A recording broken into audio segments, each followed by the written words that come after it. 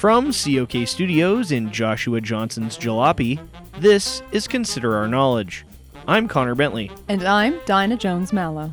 On today's show, we'll consider the mounting legal issues facing President Trump and his administration. We'll also consider an exciting new Broadway show starring two well-known stars in our music series, Consider the Sound. And we'll consider Who Run the World. Girls! Stay with us. Support for Consider Our Knowledge comes from James Jonathan's, a new upscale gourmet sandwich shop from the people behind Jimmy John's. James Jonathan's. Come in today for a more expensive brand of violent food poisoning. And ZoomTripTravelBot.com, the #1 travel site for discount summer getaways to Dead Man's Gorge, Lake Undertow, and Detroit. Tell them Peppo, the vacationing dwarf, sent you. This is Consider Our Knowledge. I'm Connor Bentley. And I'm Dinah Jones-Mallow. The 9th U.S. Circuit Court of Appeals ruled on Monday that a preliminary injunction blocking President Trump's travel ban should remain in effect. It's the second appeals court decision in less than a month to maintain a nationwide stay on the ban. This ruling is just another in an increasingly long list of legal woes for the president. In addition to the multiple cases pending against Trump's travel ban, there is also a new lawsuit in a Maryland federal court saying that Trump's failure to sell off his interests in hotels, golf courses, office buildings, and other properties violates the U.S. Constitution's Emoluments Clause. There are also the myriad legal problems for the Trump administration surrounding the Russia investigation, which has prompted Trump's personal lawyer, Mark E. Kasowitz, to take on a larger role despite not being a government employee. Kasowitz's visits to the White House have raised questions about the blurry line between public and private interests. I spoke to two men who are helping to navigate these murky legal waters. Vance Blumpkin is a senior aide to President Trump, who is trying to maintain a sense of calm for his boss amid the onslaught of lawsuits, investigations, and bad press. If I've told you liberal fake news people once, I've told you 100 times. There's nothing we can't handle. Did you see our cabinet meeting today? Everyone loves working with the president. They love his leadership, they think he's great, and that's all that matters. He's done more than all other presidents combined. Plus, he's a 2 handicap. What about all these pending legal problems? Problems, what you call problems, I call opportunities. It's an opportunity for Mr. Trump to show the American people that the liberal elites are out to get him with their laws and rules and other laws. Laws are up for interpretation, just like facts and the truth. Our lawyers are working hard to find an interpretation that fits with the president's version of the facts. As part of the Trump legal team headed by Mark Kasowitz, Stan Huffnagel is working on the Russia investigation. I totally agree with my colleague Mark Kasowitz that the president was vindicated by the Comey testimony last week.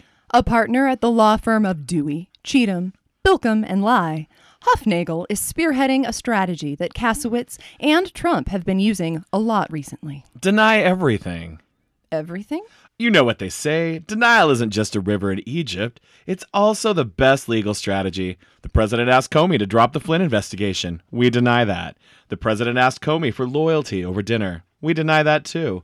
We're even denying that they had dinner, and we're absolutely denying that they ate chicken fingers and tater tots swimming in ketchup with Fox News blaring in the background.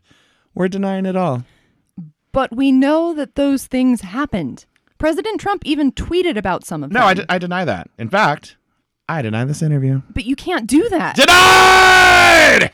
Despite the mounting denials, there are still a lot of legal entanglements for the Trump team.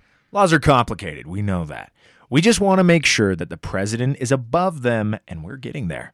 We're making laws great again. How is that? By denying they exist. Now, if you'll excuse me, I have a speeding ticket and a public intoxication arrest I need to go and deny. While the Trump team perfects its strategy, the opposition is hopefully countering with real evidence that can refute their denials. I deny your denial of our strategy of denial. For COK News, I'm Dinah Jones-Mallow.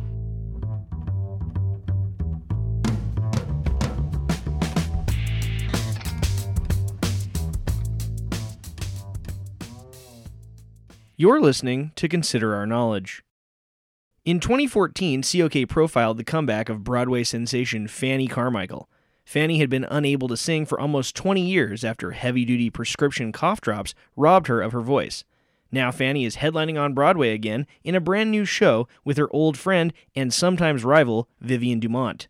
Senior reporter Cordell Nutbrock sat down with both women to discuss their careers and their new musical review in this installment of our music series, Consider the Sound. Ladies, thank you for taking the time to chat with me today. It's an absolute pleasure. Oh, you're welcome, sweetheart. Ms. Carmichael, tell us how you and Ms. Dumont came to work together. Well, back in the old days before I lost my voice, we were up-and-coming chorus girls together. Along with our other friend, Nina Van Brunswick, we lived in a one-room apartment together and worked to make our names on Broadway. Oh, God, it was rough going, let me tell you. We lived on saltines, Tab, and Virginia Slims in those days. Poor Nina couldn't hack it and quit. Fanny and I had big dreams, though, so we kept on working. Well, when did you both have your big break? We both got roles in a Sondheimer show called Musical Musings. Do you mean Sondheim? Oh, no, sweetie. Scotty Sondheimer. He's a fabulous composer and director. He later cast me as Miss Scarlet in Clue the Musical. That's why my signature song is Candlestick in the Conservatory. Oh, I see. Musical Musings launched us both. After that, I got the lead in the Tony Award-winning musical, The Burger King and I. Oh, that's right. You were terrific. Tell us about your new show, Dueling Divas. Oh, it's full of highlights from our careers. It's just the two of us up there for 3 hours. We each take turns doing our signature numbers. I have a few more than Fanny, but let's not forget that she took 20 years off while I was winning Tonys and Drama Desk Awards. Not to mention sleeping with every producer and director that walked into your field of vision. Oh, don't be jealous, dear. I was always a little more popular with the gentlemen.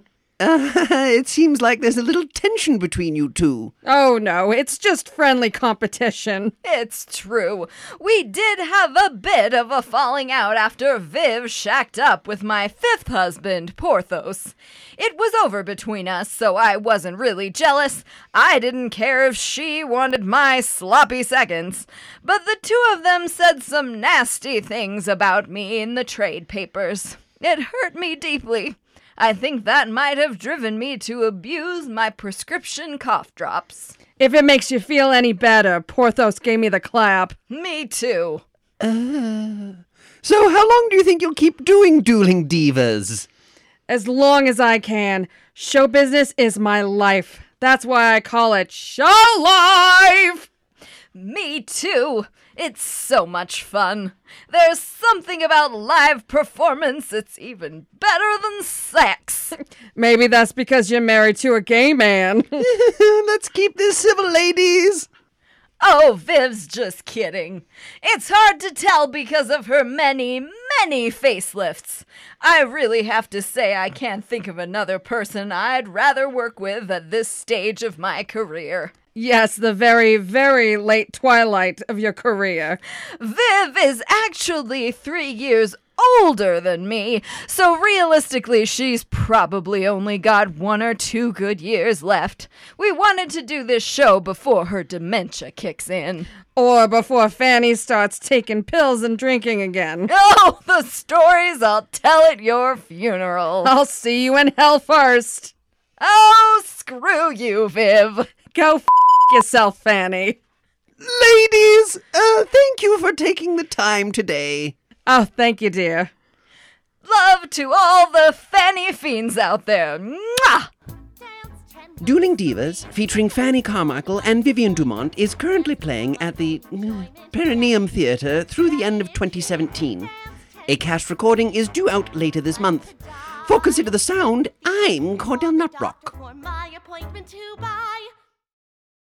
Now it's time for this week's Big Little Wins, because we all need wins, no matter how little they are. Congratulations to Sarah Button of Salt Lake City, Utah on not one, but 2 big little wins.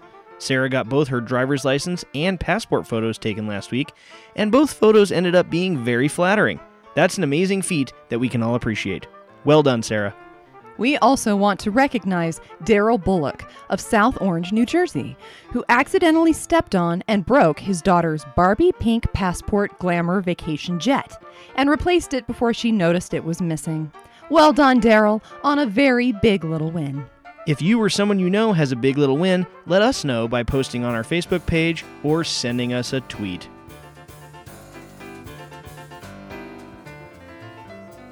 That's all for this week's episode of Consider Our Knowledge. If you want more from the best-looking news team in public radio, you can check out our website, considerourknowledge.com, like us on Facebook, and follow us for breaking news on Twitter at ConsiderOurKnow. The podcast can be downloaded at iTunes and at Stitcher Radio at Stitcher.com. If you'd like to donate to Consider Our Knowledge, please go to our website and click the Support COK button where you can make a secure $5 or $10 monthly donation via Patreon. Thanks so much for listening. I'm Connor Bentley.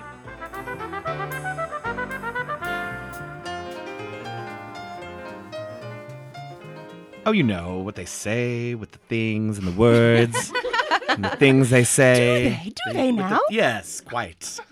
Or do they? I don't know. I'm denying that.